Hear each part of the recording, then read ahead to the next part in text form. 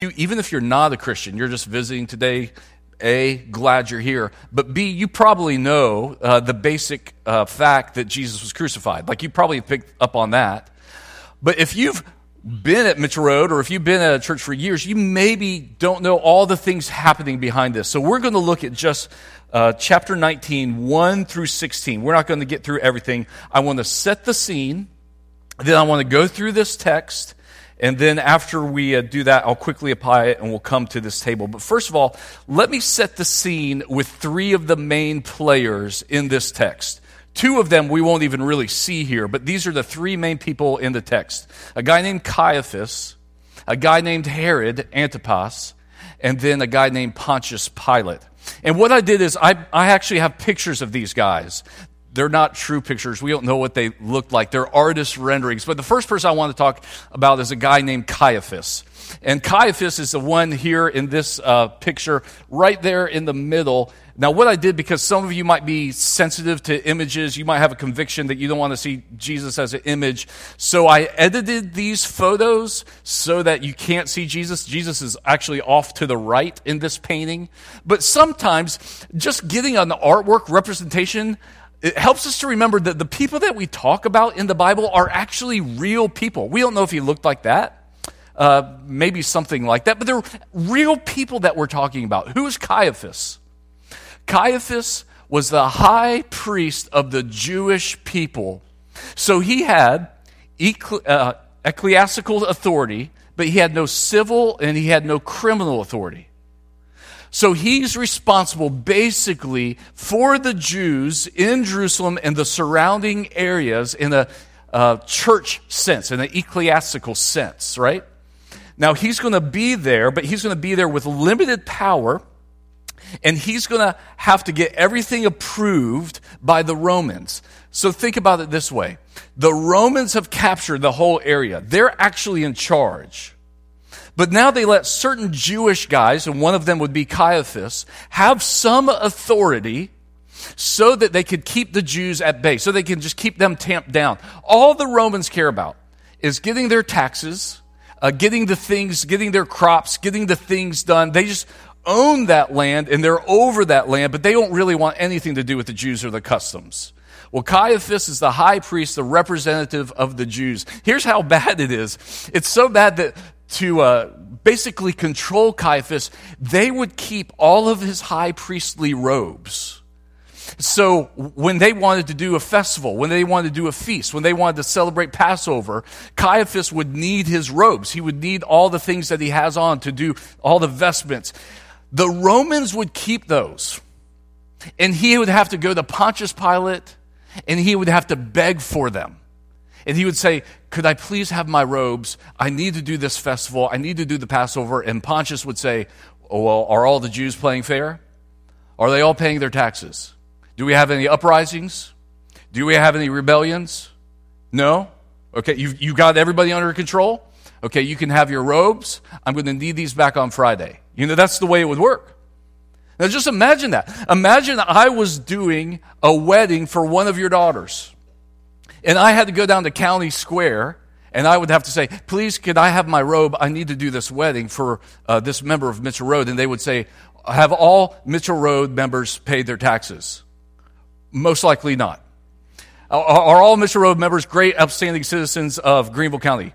Don't know that one either. You know, and they would say, well, no, you can't have your robe. You know, I would have to say, no, everybody's playing along. Everybody's doing exactly what they need to do. They would grant me the, imagine that's the scenario that's happening in the Bible at this time. So we have Caiaphas. We have another guy who's all over this text. He's actually not in John, but we'll see him in Luke, named Herod Antipas. Let's put him up. Now, he looks like somebody would steal your dog. I mean, I don't know why. We just get this biblical image of who Herod is, and they just drew him like he's mean as a snake. And he might have been, but just to be materialized in history for the rest of your life looking like that is not great. Interestingly about Herod, and again, we have no idea if he actually looked like that. Interesting about Herod, think about this. Herod Antipas was the son of Herod the Great, and he just didn't excel quite like Herod the Great did.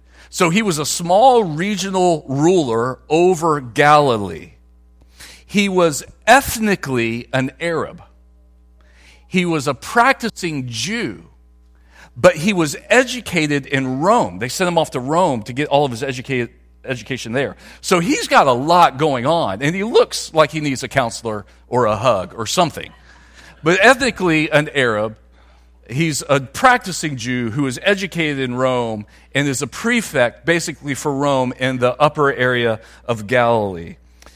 He was the one that killed John the Baptist, if you remember that in John chapter 6. He was always intrigued with Jesus. Matter of fact, when he heard about Jesus doing miracles, he said, that must be John the Baptist resurrected. And he, for his whole life, wanted to meet Jesus, and at some times of his life, he wanted to kill Jesus. Matter of fact, in Luke chapter 12, the Pharisees say to Jesus, you need to leave. Herod is trying to find you, and he wants to kill you. And that resulted in one of my favorite sayings from Jesus maybe ever. They said to Jesus, you need to leave. Herod Antipas is trying to find you, and he wants to kill you. And Jesus said to them, you go tell that fox, which is what they called Herod Antipas. So he's using their language. He said, you go tell that fox, I'll be here today, I'll be here tomorrow, and I'll be here the next day till I finish my work. I mean, I just love that. We always hear that side of Jesus. I know he wants to kill me. He knows right where to find me. I'll be here today, I'll be here tomorrow, and I'll be here the next day. You go tell that fox that. I mean, I love that. Matter of fact, I love that so much. I told somebody I loved it, and one of the church members cross-stitched that with a little fox, and it says, go tell that fox, and it sits in my office, and I look at it every now and then when I need to remember, evil, you can flee. You can get behind us. We're going to be here until the work is finished. So that's Herod Antipas. Now, interestingly, we're going to see him a little bit later, but let's go ahead and look at Luke chapter 12. And in Luke chapter 12, that's where we see him. I'm just going to read for you verses 8 and 9. I don't think it's going to be on the screen. Jesus is sent to him during the night of crucifixion, and it says, when Herod saw Jesus, he was very glad, for he had long desired to see him, because he had heard about him, and he was hoping to see some sign done by him. So he questioned him at length, but he made no answer. And the chief priests and the scribes stood by, vehemently accusing him. And Herod, with his soldiers, treated him with contempt and mocked him. They arrayed him in splendid clothing, sent him back to Pilate. And Herod and Pilate became friends with each other on that day. For before this, they had been at enmity with each other. So during the night of Jesus' crucifixion, what happens is Pilate hears and figures out that Jesus is from Nazareth. So he says, well, you're under Herod's jurisdiction, so I'm going to send you to Herod, and we'll see if he can figure out what to do with you. Herod says, look, he won't perform for me. He won't do any of the magic tricks. I heard there was all kinds of healings. I heard there was miracles. He won't do anything. He's just quiet. So let's just beat him, mock him, and we'll send him back to Pilate. Why not? Kind of bored tonight. We're not Jews. We're not doing anything. Let's just have a good time with this guy, and then we'll send him back. So he comes back to Pilate. And let me kind of walk through the whole scenario. When Jesus is captured, he goes to a man named Annas. Annas is Caiaphas' father-in-law, used to be the high priest. Annas holds him for a little while, and then Caiaphas goes out into the night and tries to find some people to confess or to bring accusations against Jesus. Spends all night doing that. Finally sends Jesus to Caiaphas. Caiaphas spends that night starting to beat him. The bruises are starting to show. And then realizes, because I'm just a priest, I actually need the authority of the Romans to kill him. I can't kill him myself. So I'm going to send him to Pilate. Pilate gets him, beats him, then sends him to Herod because he's from Nazareth. Herod can't do anything with him, beats him, sends him back to Pilate, and then Pilate crucifies him. I don't know if you realize that's what happens with Jesus on that night. He goes from Annas to Caiaphas, from Caiaphas to Pilate, from Pilate to Herod, from Herod back to Pilate, and then he's eventually crucified. Well, who was Pilate? Pilate did not live in Jerusalem. He lived in Caesarea Maritime on the coast. It's beautiful. I've been there. You can see kind of the remnants of where his empire would have been. And it's this beautiful blue water. And he hated Jerusalem. Why was he in Jerusalem? Well, he had to come to Jerusalem once a year, just like Herod Antipas had to come to Jerusalem once a year, because during this time of Passover, 500,000 estimated, maybe more, maybe less, 500,000 Jews from around the country would all stream into Jerusalem. And so the Roman rulers from around the area had to come to Jerusalem to make sure everybody's going to behave, to make sure there's not going to be any treachery, to make sure there's not going to be a coup d'etat, to make sure nobody's going to try to take over anything. And so they hated it, though. The Roman rulers hated to do it. Just imagine, you're there, the place is packed, it's dusty, it's loud. And what are the Jews doing? Just get the scenario in your head. 500,000 Jews are all streaming in from around the country, plus the Jews in Jerusalem. What are they celebrating? They're all celebrating the fact that one day they're going to have a king, a Messiah, and it's not going to be Caesar. That's what they're actually celebrating. So the Romans are there listening to them, watching them celebrate the fact that one day they will be liberated from the tyranny of the Romans because they have a true and a better king. I mean, it's just a powder keg. I mean, every year, all the Romans come down and say, I hope we get through it this year. Caiaphas, you just get everybody to play along. We just need to collect the money. We need to get back to the seashore. We don't even want to be here. We don't understand you people. We just need your taxes and your harvest. But could y'all not just play along? The tension would have been every year, would have been so palpable. And I think we can recognize that.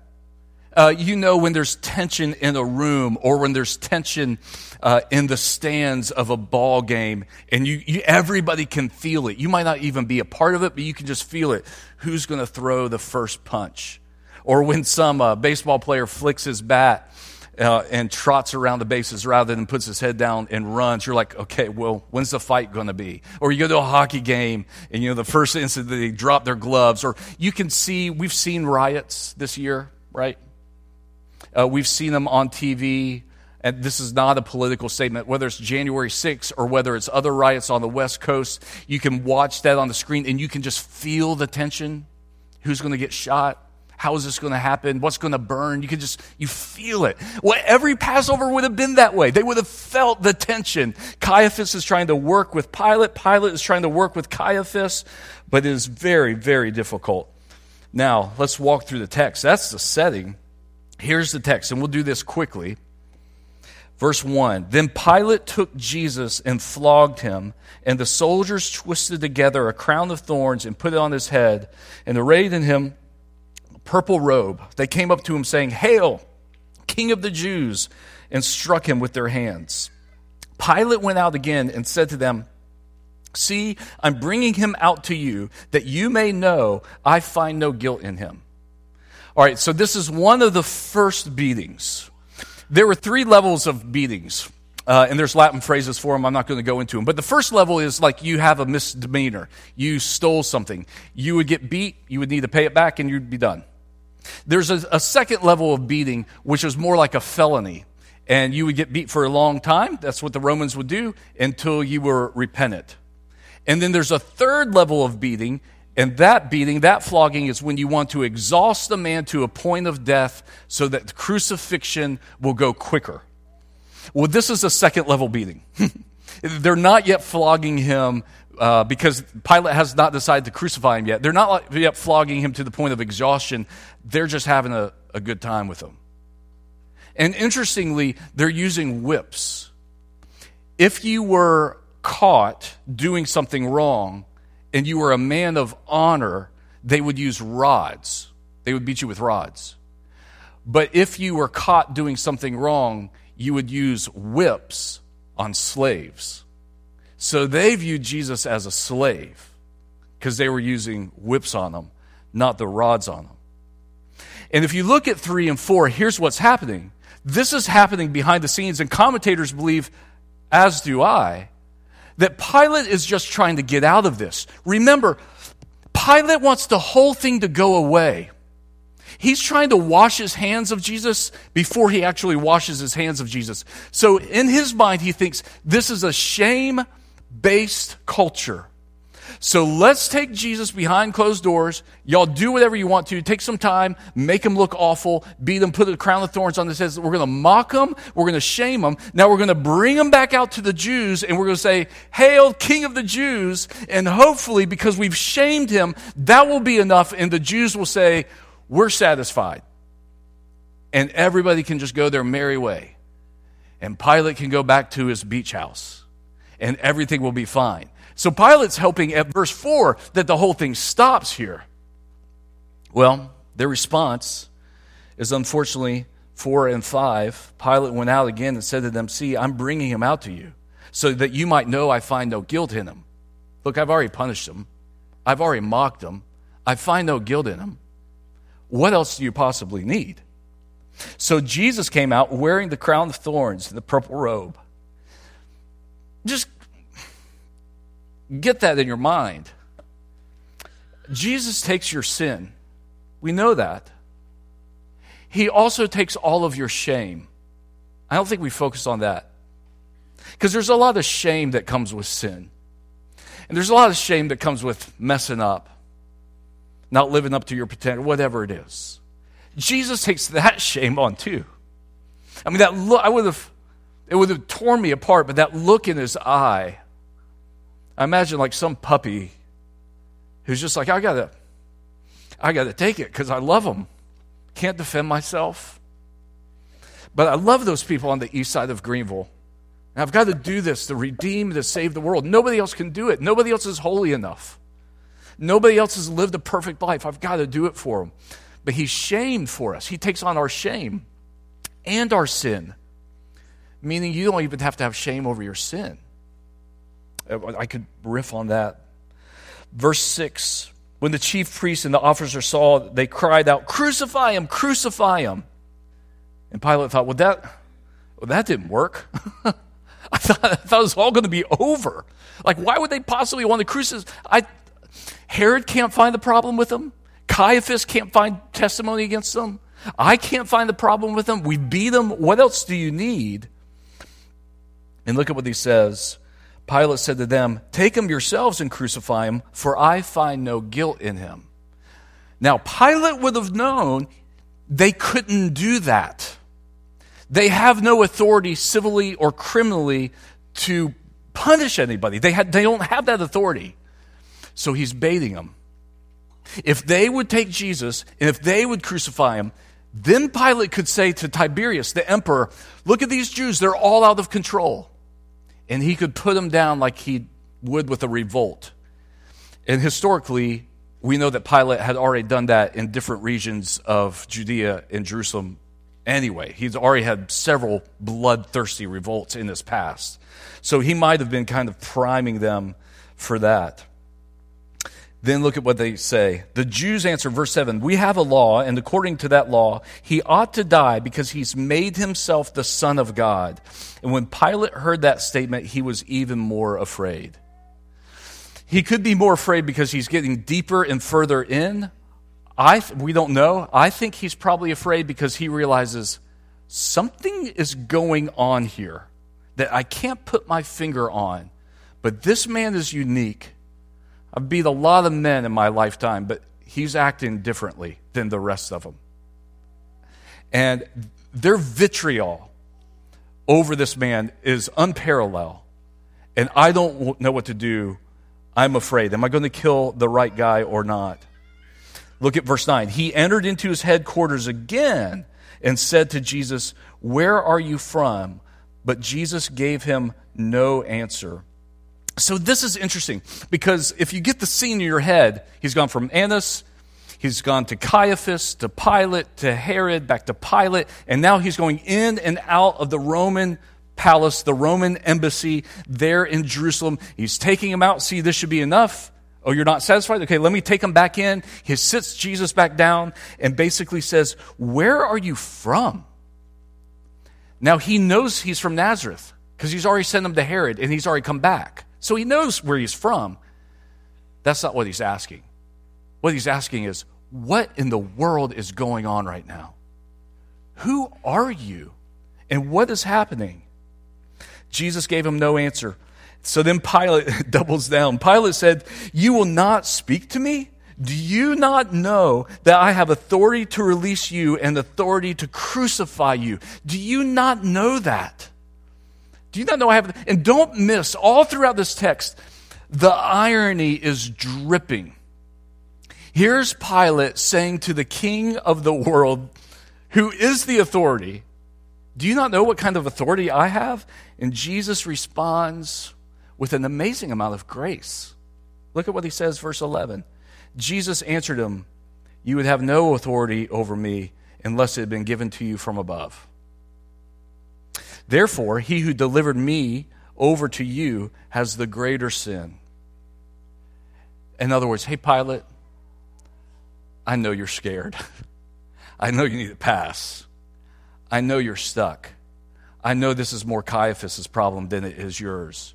But just for the record, you wouldn't have any authority unless my Father didn't give it to you. So let's get that straight, first of all. And I know you're in the bad. I mean, the grace. I mean, this is just dripping with grace that Pilate doesn't quite see. But Pilate responds to it by saying, I can't kill this guy. There's something else going on. Verse 12, from then on, Pilate sought to release him. But the Jews cried out, if you release this man, you are not Caesar's friend. Everyone who makes himself a king opposes Caesar. So here's the Jews' trump card. This is the final card they have to play to get Pilate to kill Jesus, because they need him to kill Jesus. They can't do it themselves. And here's what they say. This guy says he's a king. You serve a king named Tiberius. He lives in Rome. But if you don't crucify him, we're going to get word to him that you are no amicus Caesarea, which is a Latin phrase for you are no friend of Caesar. It was a moniker. It was actually a title you could get. You are now a friend of Caesar. It was a title. And if you don't crucify him because he says he's king, then you don't serve that king. They're playing his sensibilities against each other. It's a very effective tactical argument that they bring to him. And now he's stuck. So when Pilate heard these words, he brought Jesus out and sat down on the judgment seat at a place called the Stone Pavement, and in Aramaic, Gabbatha. This is a fascinating verse because it's ambiguous. I've read this verse, 20 times this week in Greek, because every now and then my 6.5 years of Greek training sometimes pays off. And this was one of those weeks. Because after I reading it in the original and several different types of it, several different textual criticisms, I can tell you it's still ambiguous. We don't know if he is taking Jesus and putting him on the judgment seat, or if he's coming to mock him, or if he's coming out himself and he's sitting on the judgment seat with Jesus there. You can't tell which one it is. It's probably the latter. But man, it's so appealing if it was Jesus on the judgment seat, because then the full irony would just be in the text, would it not? Now here's the one who's going to judge all of us being mocked with this seat of authority while he is about to go to the cross. Here's what we do know. We know three things happen at this point. The first thing that happens is he's going to get a text message from his wife. And that's found in Matthew chapter 27, verse 19. I'll read it for you. Besides, while he was sitting on the judgment seat, his wife sent word to him saying, have nothing to do with that righteous man. I've suffered much today because of him in a dream. So here he is, all the Jews around him, a lot going on, and some courier comes up and hands him something. He looks at it. My wife, I haven't seen her today. She had a bad dream. Have nothing to do with that righteous man. He gets that message while he's right there in that moment. This is also when he would have negotiated with Barabbas, and then he would have also at this moment washed his hands. We don't see all of that in this text. But what we do see is 14 and 15. Now is the day of preparation, and the Passover is about the 6th hour. He said to the Jews, behold your king. And they cried out, away with him, crucify him. And Pilate said, shall I crucify your king? I think bewildered. And the chief priest said, we have no king but Caesar. their heresy has finally found its end. Where now the chief priests, who know they have a king who's not Caesar, are the ones actually saying, no, we're here to worship your God. Whatever it takes to get Jesus out of our lives. Whatever we have to say, whatever we have to sell out on, whatever we have to do to get Jesus out of here is what we're willing to do. And he delivered them over to be crucified. And we know how that worked. Now, let me just apply it very quickly, and we'll come to this communion table. Caiaphas, Herod Antipas, and Pontius Pilate all have one thing in common. You know what it is? Don't worry. Don't raise your hands if you do, because I'm not going to call on you. We're Presbyterian. Just sit on them. But I do want you to think. Every now and then you got to think, right? What do they all have in common? Caiaphas, Herod, and Pilate all had this in common. If Jesus was out of my life would be better. That's what they all had in common, which is sometimes what we have in common with them. See, for Herod, let's start with Herod. Herod wanted pleasure. He wanted Jesus just to play along. And when Jesus came in the room and he wouldn't do party tricks, he wouldn't do miracles, he wouldn't entertain him, he was like, well, my life would be a lot better without him. Because I can have more pleasure in my life without Jesus. Which, you're about a step and a half, I'm about a step and a half from having that same thought, aren't we? If Jesus is not in my life, I'll have more pleasure.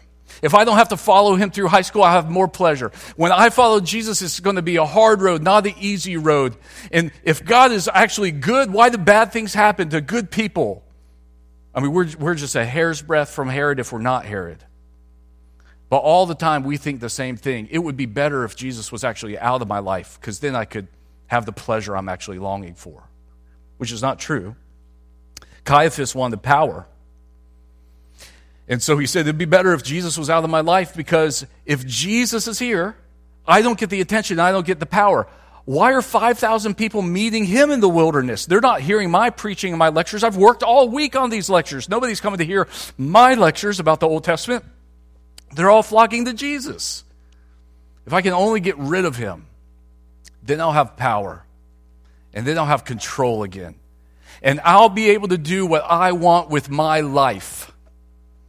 Does that sound familiar? I mean, we're just a step and a half from being Caiaphas, if we're not already. And for Pilate, what did he want? He wanted self-preservation. I just want this all to go away. I just want to go back to Caesarea with my wife. I want to get away from these Jews in this God-forsaken, dusty, dry Jerusalem and this outpost in Judea. I want an appointment in France or in England or in Rome. I want to be a regional director over at Italy. I don't want any of this. I don't want to mess with this. It's too much. I just want self-preservation. And he got it. We already said it. Suffered under Pontius Pilate. That's in our Apostles' Creed. You know who didn't make it into our Apostles' Creed? Everybody else. Abraham didn't make it. Moses didn't make it. Joshua didn't make it. Peter didn't make it. Paul didn't make it. The only person mentioned in our Apostles' Creed is Pontius Pilate.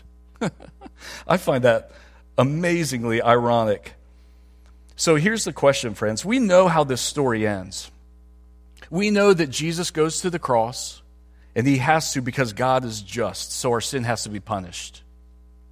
And we know that it has to be Jesus because God is holy, and none of us could stand up to it, and we're all going to see our sin again.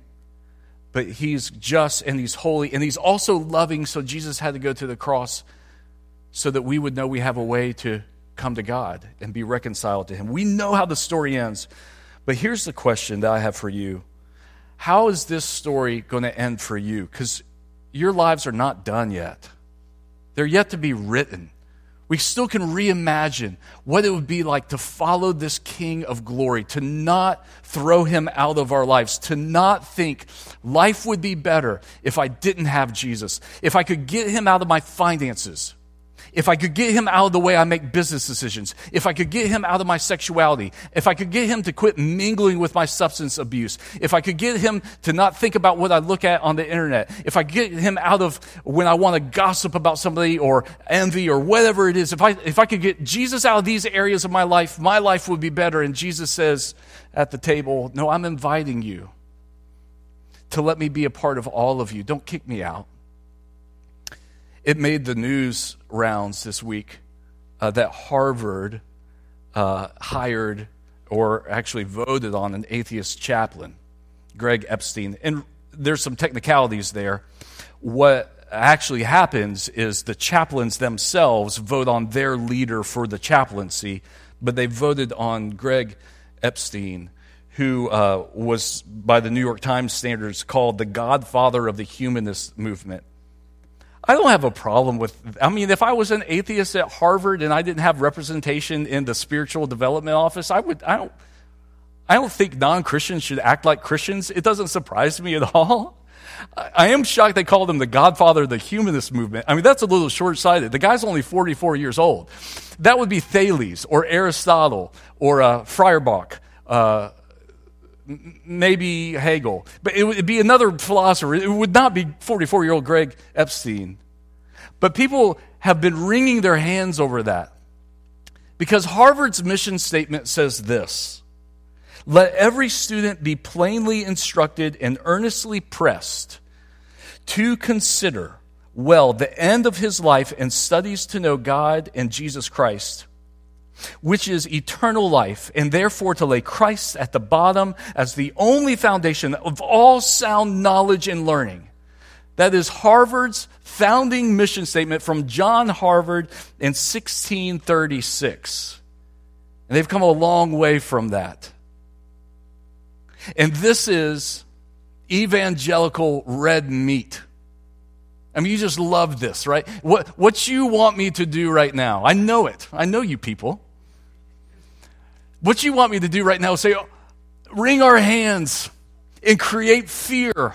And say, oh my word, what has happened to Harvard? What's going to happen to the whole culture is falling. Everything is falling apart. Jesus, I don't even know if he's on the throne anymore. What is happening to this world? And I'm sure it's being preached like that all around the country right now. This hand-wringing, fear-mongering that somehow we've lost power and we've lost control and Harvard can't even keep it together. Here's the question, friends. The point is not whether or not Harvard keeps its mission statement. The point is whether or not you'll keep Harvard's mission statement. Because look, unless you're a big donor or alumni, you have no influence over Harvard. And if you were a big donor or alumni of Harvard, I'd know it by now. So none of you do.